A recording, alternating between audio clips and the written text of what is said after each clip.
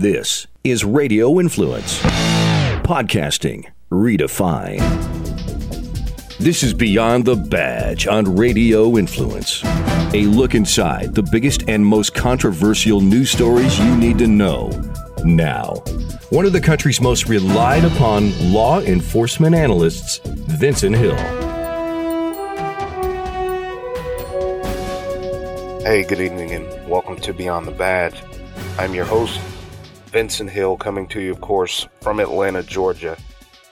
And as you all know by now, it's past Sunday in a small town called Sutherland Springs, Texas. There was a mass shooting. And Sunday, I was actually in Nashville visiting some friends for the weekend, kind of just hanging out. And I was out and about, just running around the city of Nashville, and my phone starts blowing up. I start getting text messages and starts ringing, and I'm kind of trying to ignore my phone because, I'm trying to have a relaxing weekend,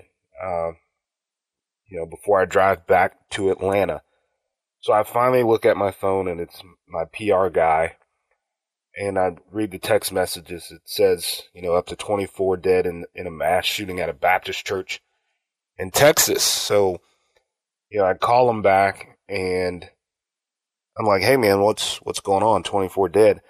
He's like, yeah, 24 dead at a Baptist church in Sutherland, Texas. And again, now when it's the weekend and, I'm trying to relax, I don't follow the news. I do enough of that as it is. So, I said, what kind of church is it? He said, well, it's a Baptist church. And it's like, is it a black Baptist church, a white Baptist church, a Southern Baptist? What is it? He's like, I don't know, but can you do Fox News? I'm like, dude, I'm in Nashville. I, don't have a suit and tie with me. I haven't shaved in like 4 days. I look like Grizzly Adams. All my gray hair is showing. And, he kept asking me, hey man, we really need you. It's a breaking story. It's live coverage. Fox has a studio in Nashville, which I didn't know. So luckily I was able to get somewhere where I could actually shave so I didn't look like Grizzly Adams. I always travel with my makeup and, just a dress shirt and some pants just in case, because, in the news business, you never know when something like this can happen. So anyway, I get to the studio, get down there, and there's still no new details about what really happened, other than, 20 plus people shot and killed inside a church. By the time I got there, they said the gunman, the shooter, was found 5 miles away and he was dead. And that's pretty much all we knew. So as I go on the air, I learned it was a town called Sutherland Springs, Texas, which is a population of about 400 people.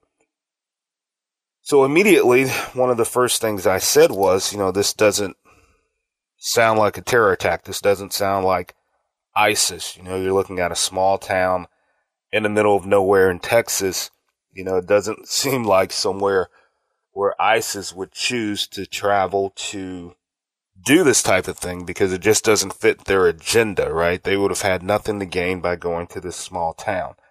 And when I said that, I could hear my phone vibrating, and apparently it was someone on Twitter saying, how dare I eliminate ISIS already? I'm very ridiculous for doing that. But again, it's a small town in Texas where ISIS would have no political gain to even do something like that. So then the story came out, because I sat in the chair for about 2 hours covering this story. The story came out that it was someone from the area. And, again, one of the things I said while I was covering this was, this sounds like it possibly could be someone that had issues with someone in that church. So as time went along, a couple hours later, they said it was a former military individual that lived about 35 miles away.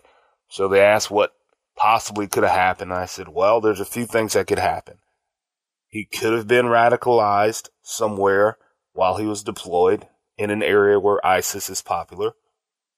I said, you look at a guy like Timothy McVeigh back in 95 who blew up a building, who was military, who did that for his political agenda. I said, but you still have to account for that he lives only 30 miles away. You still have to account for that this could be some kind of domestic issue with someone inside that church. We don't know. We still don't want to call this terrorism. Well, it came out that this shooter, this Devin Patrick Kelly, apparently had issues with his in-laws who attended the church. And this is the same Devin Patrick Kelly who was dishonorably discharged. I think the Air Force calls it bad conduct discharge from the Air Force.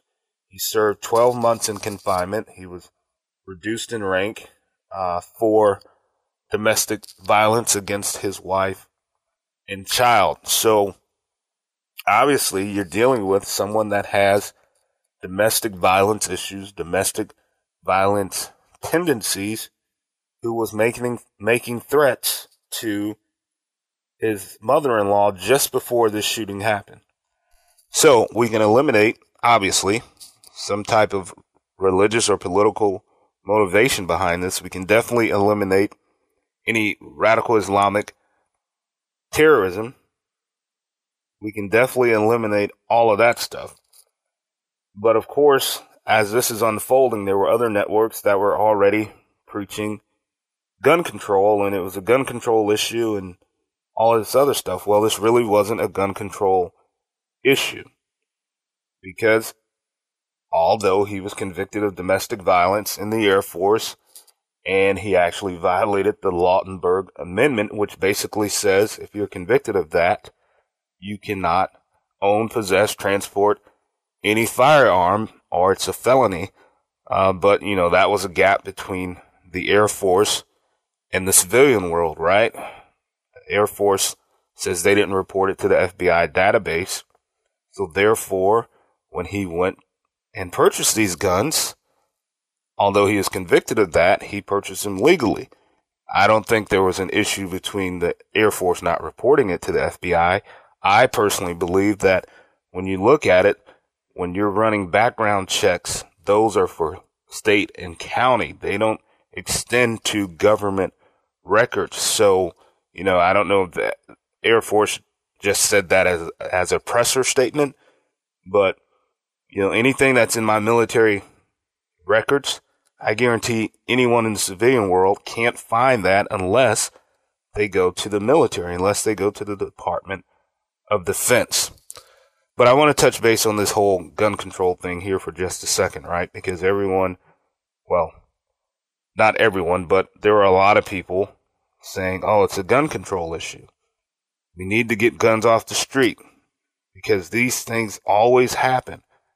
Well, you go back a week or two ago, there was a guy in New York who rented a Home Depot truck who ran down a bunch of people in a park and killed them. And what he did was illegal. He essentially committed mass murder. He essentially committed a terrorist act. So now are we going to ban Home Depot trucks? Are we going to say you can't rent a moving truck because of what this guy did? And I'll go even further. Drunk driving is illegal. Hundreds of people die every year as a result of a drunk driver. So are we going to now ban alcohol? So we can say, well, things like this happen. Alcohol is very legal, just like guns are very legal. But it's not the alcohol that makes someone get intoxicated and then use bad judgment to get in a car and then use even worse judgment to hit and kill someone. It's not the alcohol, it's the person. Just like it's not the gun, it's the person.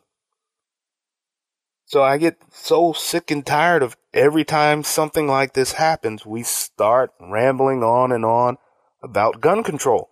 It's not the gun, it's the person. And if a guy can rent a Home Depot truck and go into a park where people are just running and riding their bikes and run over people, then we need to start having the conversation of, oh, you can't rent a Home Depot truck out to anyone because they may use it as a weapon to go commit mass destruction. So anyway, back to this Devin Patrick Kelly. So he parks his car across the street from the church at a gas station after sending some text messages to his mother-in-law. They haven't released exactly what those text messages said. So you can assume that Devin Patrick Kelly assumed his mother-in-law was inside this church, right? So it's safe to say that she was the primary target of this attack. So he parks his car across the street at a gas station. As he's approaching the church, he starts firing a bunch of rounds into the church and enters the church and just starts his shooting spree. The victims range from 18 months old, which is very, very, very sad, to 77 years old. And one of the victims that died was the pastor's 14-year-old daughter. And then as a father and as a preacher's kid, that kind of hits home to think that, you're sitting in church on a Sunday morning about 11:30 and your loved one loses their life simply because this individual had a gripe, whatever that gripe was, with his mother-in-law, who happened not to be there this past Sunday, which makes this even worse because, if she was the intended target and he was hell-bent on doing what he did, the fact that she wasn't there, just really, really makes this a lot worse. But one of the things I covered on Fox News Sunday while I was covering this was, the old saying, if you see something, say something. And I said, let me go a step further. If you hear something, repeat it, because a story is not a story if only one person knows it, right? And I say that to say this. If he was sending text messages to his mother-in-law on that Sunday, and I can only assume that those text messages basically were like, you're going to die, or something like that. If she wasn't at church, I don't want to Monday morning quarterback this at all, but if there were text messages there that were directed to, her death or her imminent death, and she's usually at church on Sunday, I don't know. Maybe she should have reached out to the church to say, hey, this knucklehead thinks I'm at church. He's saying he's going to kill me. You guys be on the lookout for him or something.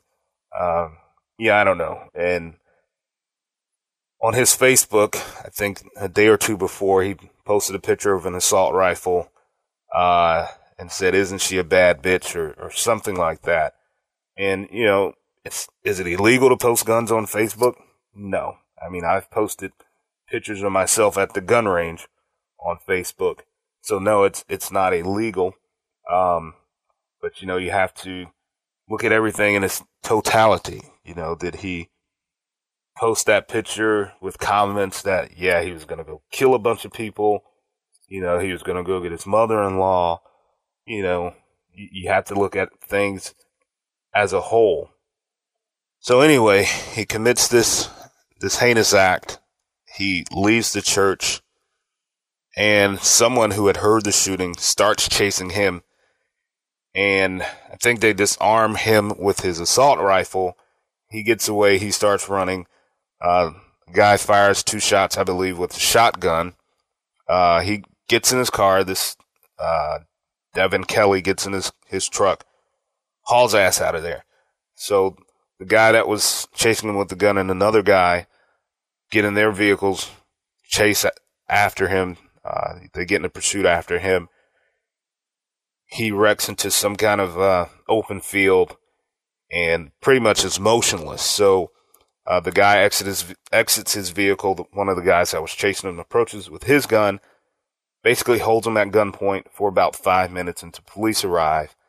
And the whole time, this, what's his name? The shooter, Devin Patrick Kelly, is in his vehicle, motionless, until police arrive. So police finally released that he was shot 3 times, 2 by the individual that was chasing him, and the 3rd by what they say appeared to be a self-inflicted gunshot wound. Now, they didn't say where it was self-inflicted, but I can only assume that it was self-inflicted to the head, because that's what most people do when they're trying to kill themselves. They don't shoot themselves in the foot or the leg or the hand. You know, they shoot themselves in the head. So police recovered 2 handguns inside the car as well. So it's clear this guy intended to create mass destruction inside that church on that day. And, you know, maybe he knew that the mother-in-law wasn't at the church. Maybe she texted him and said, "Leave me the freak alone. I'm at home. I'm trying to sleep." You know, we don't know. And, you know, maybe he just wanted to go there to do that, to get back at her or something, because obviously he had some kind of issue with his mother-in-law. So maybe, especially since this is a very small town, some of her relatives, the mother-in-law's relatives, attended this church, and he knew she wasn't there, but he still wanted to go out and carry out this act just to be vindictive towards the mother-in-law. We don't know. We can only speculate, and I'm sure we'll find out as police start to investigate this further and look at these text messages to get an idea of what was said between the shooter and the mother-in-law.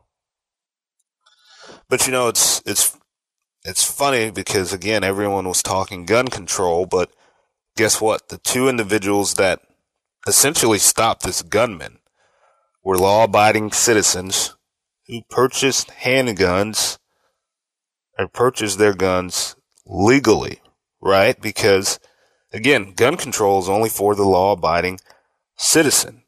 Because criminals, even though this Devin Kelly was able to do it because the record wasn't there, but your average criminal, your average thug, who goes around and shoots people, like in the city of Chicago or Baltimore or Ferguson or St. Louis or wherever, where you see a bunch of gun violence, they're not buying their guns legally. So while everyone's talking about gun control and people don't need guns, imagine if these 2 individuals outside of that church were not there. Just because he left the church doesn't necessarily mean he was done doing what he was going to do. He could have gone somewhere else. He could have gone to the mother-in-law's house. He could have gone to the ex-wife's house. He could have gone anywhere. So just because he left the church after he killed 20 plus people doesn't mean he was done doing what he was going to do. He had more guns. So imagine if those 2 who had legal guns were not there. Imagine how much more destruction could have happened. So the big question from Sunday, while this was all breaking and unfolding, while I was reporting on it, and, you know, the reporter, the anchor, asked several people the same question, you know, and everyone was trying to give the best answer they could. But the question was, how do we prevent things like this from happening? Well, the simple answer is, quite frankly, we can't, right? Because if someone wants to do something like this, whether they go to the gun store legally and purchase guns, or whether they go in a back alley somewhere and purchase guns, this is going to happen if this is what that person wants to do. So, quite frankly, let's be honest, let's be realistic here.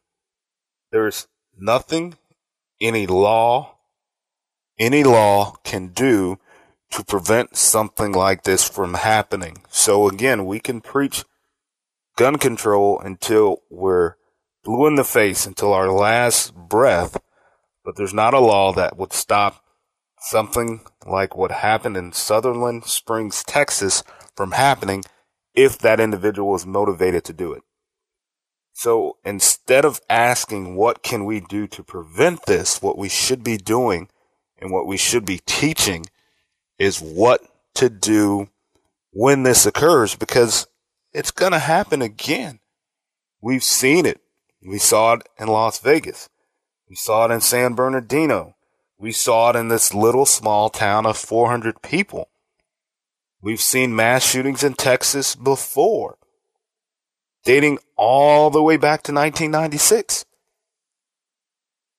And those conversations were coming up then, 1996, almost 21 years ago.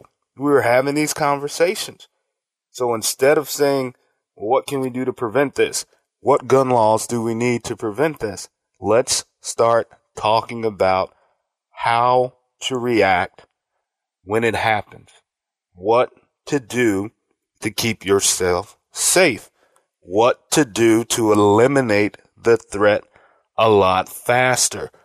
Those are the conversations that this country really needs to have versus, oh, let's just ban guns and let's just make sure we have national background checks and let's just make sure that a person can't buy this type of device for their gun. It's gonna happen. It's gonna happen. Let's start having the real conversations that we need to have. Okay, I gotta bring a little humor, and I want to talk about one stupid criminal in the city of Chicago. And here's the headline. It's on police1.com. Illinois man shoots himself in penis while robbing hot dog stand. Chicago, Illinois. This was back November 3rd. A man is in the hospital after he reportedly shot himself in the penis while robbing a hot dog stand in Chicago on Tuesday. Chicago Sun-Times reports that police found Tyrion Puncie, 19, slumped over the steps of a home across the street from the restaurant he allegedly held up at gunpoint. The pain from the wound was too severe, really, for Puncie to continue running further. Puncie walked into the store and held a gun at the employee's head and demanded cash. When another worker handed the suspect the cash, a bucket of grease tipped over and caused the bills to scatter in the air. The suspect collected the money and headed toward the exit. As the suspect began to flee, he shifted the gun into his waistband and apparently pulled the trigger, shooting himself. Police were able to use surveillance cameras to identify Puncie. His bloodstained boxers matched the ones seen in the footage. Puncie faces 2 counts of armed robbery. Well, I really think that the 2 counts of armed robbery are probably the least of his worries, because he could have been missing 2 very important things by placing that gun in the waistband and pulling the trigger. Can you imagine the pain that this idiot is feeling and the irony of this whole story? So you go in and you rob a hot dog stand and then you shoot yourself in your hot dog. Dumb criminal. All right, it's just about time for me to get out of here. And of course, I have to end with my 10-7 segment. And tonight I want to honor an officer that kind of got lost in the sauce because of everything that happened in Las Vegas, Nevada. And that is Corporal Michael Paul Middlebrook, Lafayette Police Department, Lafayette, Louisiana. End of watch Sunday, October 1st, 2017. Corporal Michael Middlebrook was shot and killed while responding to a shooting at a convenience store near the intersection of Moss Street and Van Buren Street at approximately 10 p.m. The call was originally dispatched as a person with a gun, but was upgraded to a shooting. As Corporal Middlebrook arrived on the scene, a male subject opened fire on him, engaging him in a shootout. Corporal Middlebrook was fatally wounded during the exchange. The man fled the scene but was later arrested and charged with first-degree murder and 3 counts of degree attempted murder. Corporal Middlebrooks had served with the Lafayette Police Department for 9 years and served with the U.S. Army as a military policeman. He was studying to become a pastor. He is survived by his wife, 3-year-old daughter, and 2 stepdaughters.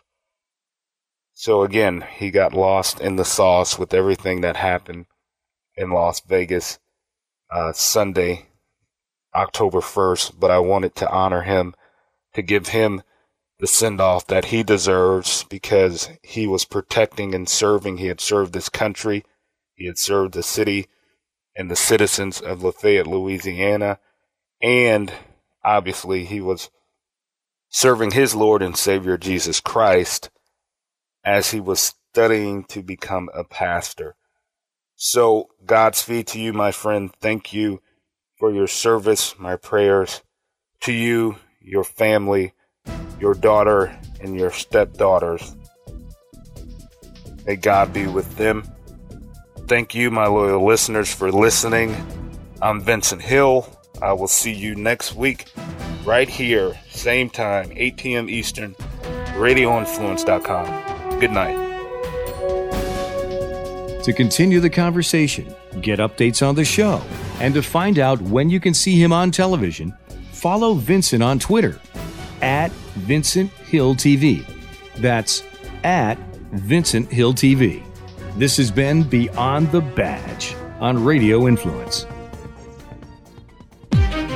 This is Jim Fannin, America's Zone Coach, and I'm excited about bringing my new podcast, The Jim Fannin Show, to radioinfluence.com. Each week, we're going to talk about the zone and how this mindset can help you in all facets of your life. I'll give you all the tools you need to change your life and help guide you to become your genuine, authentic best self. With the only proven blueprint for attracting the zone mindset, I've helped transform millions of lives. In my 40 years of experience, I've coached CEOs and senior executives from 350 of the Fortune 500 companies in 50 different industries. I've coached professional athletes, Olympic gold medalists, Hall of Famers, all pros, all stars, entertainers, and so many more to help them gain the tools and techniques to create a life of simplicity, balance, and abundance. And now it's my privilege to bring these methods to you every week, along with some of my champion good friends as special guests. If you want to get in the zone in all you do, check out The Jim Fannin Show on Apple Podcasts, Stitcher, TuneIn Radio, Google Play,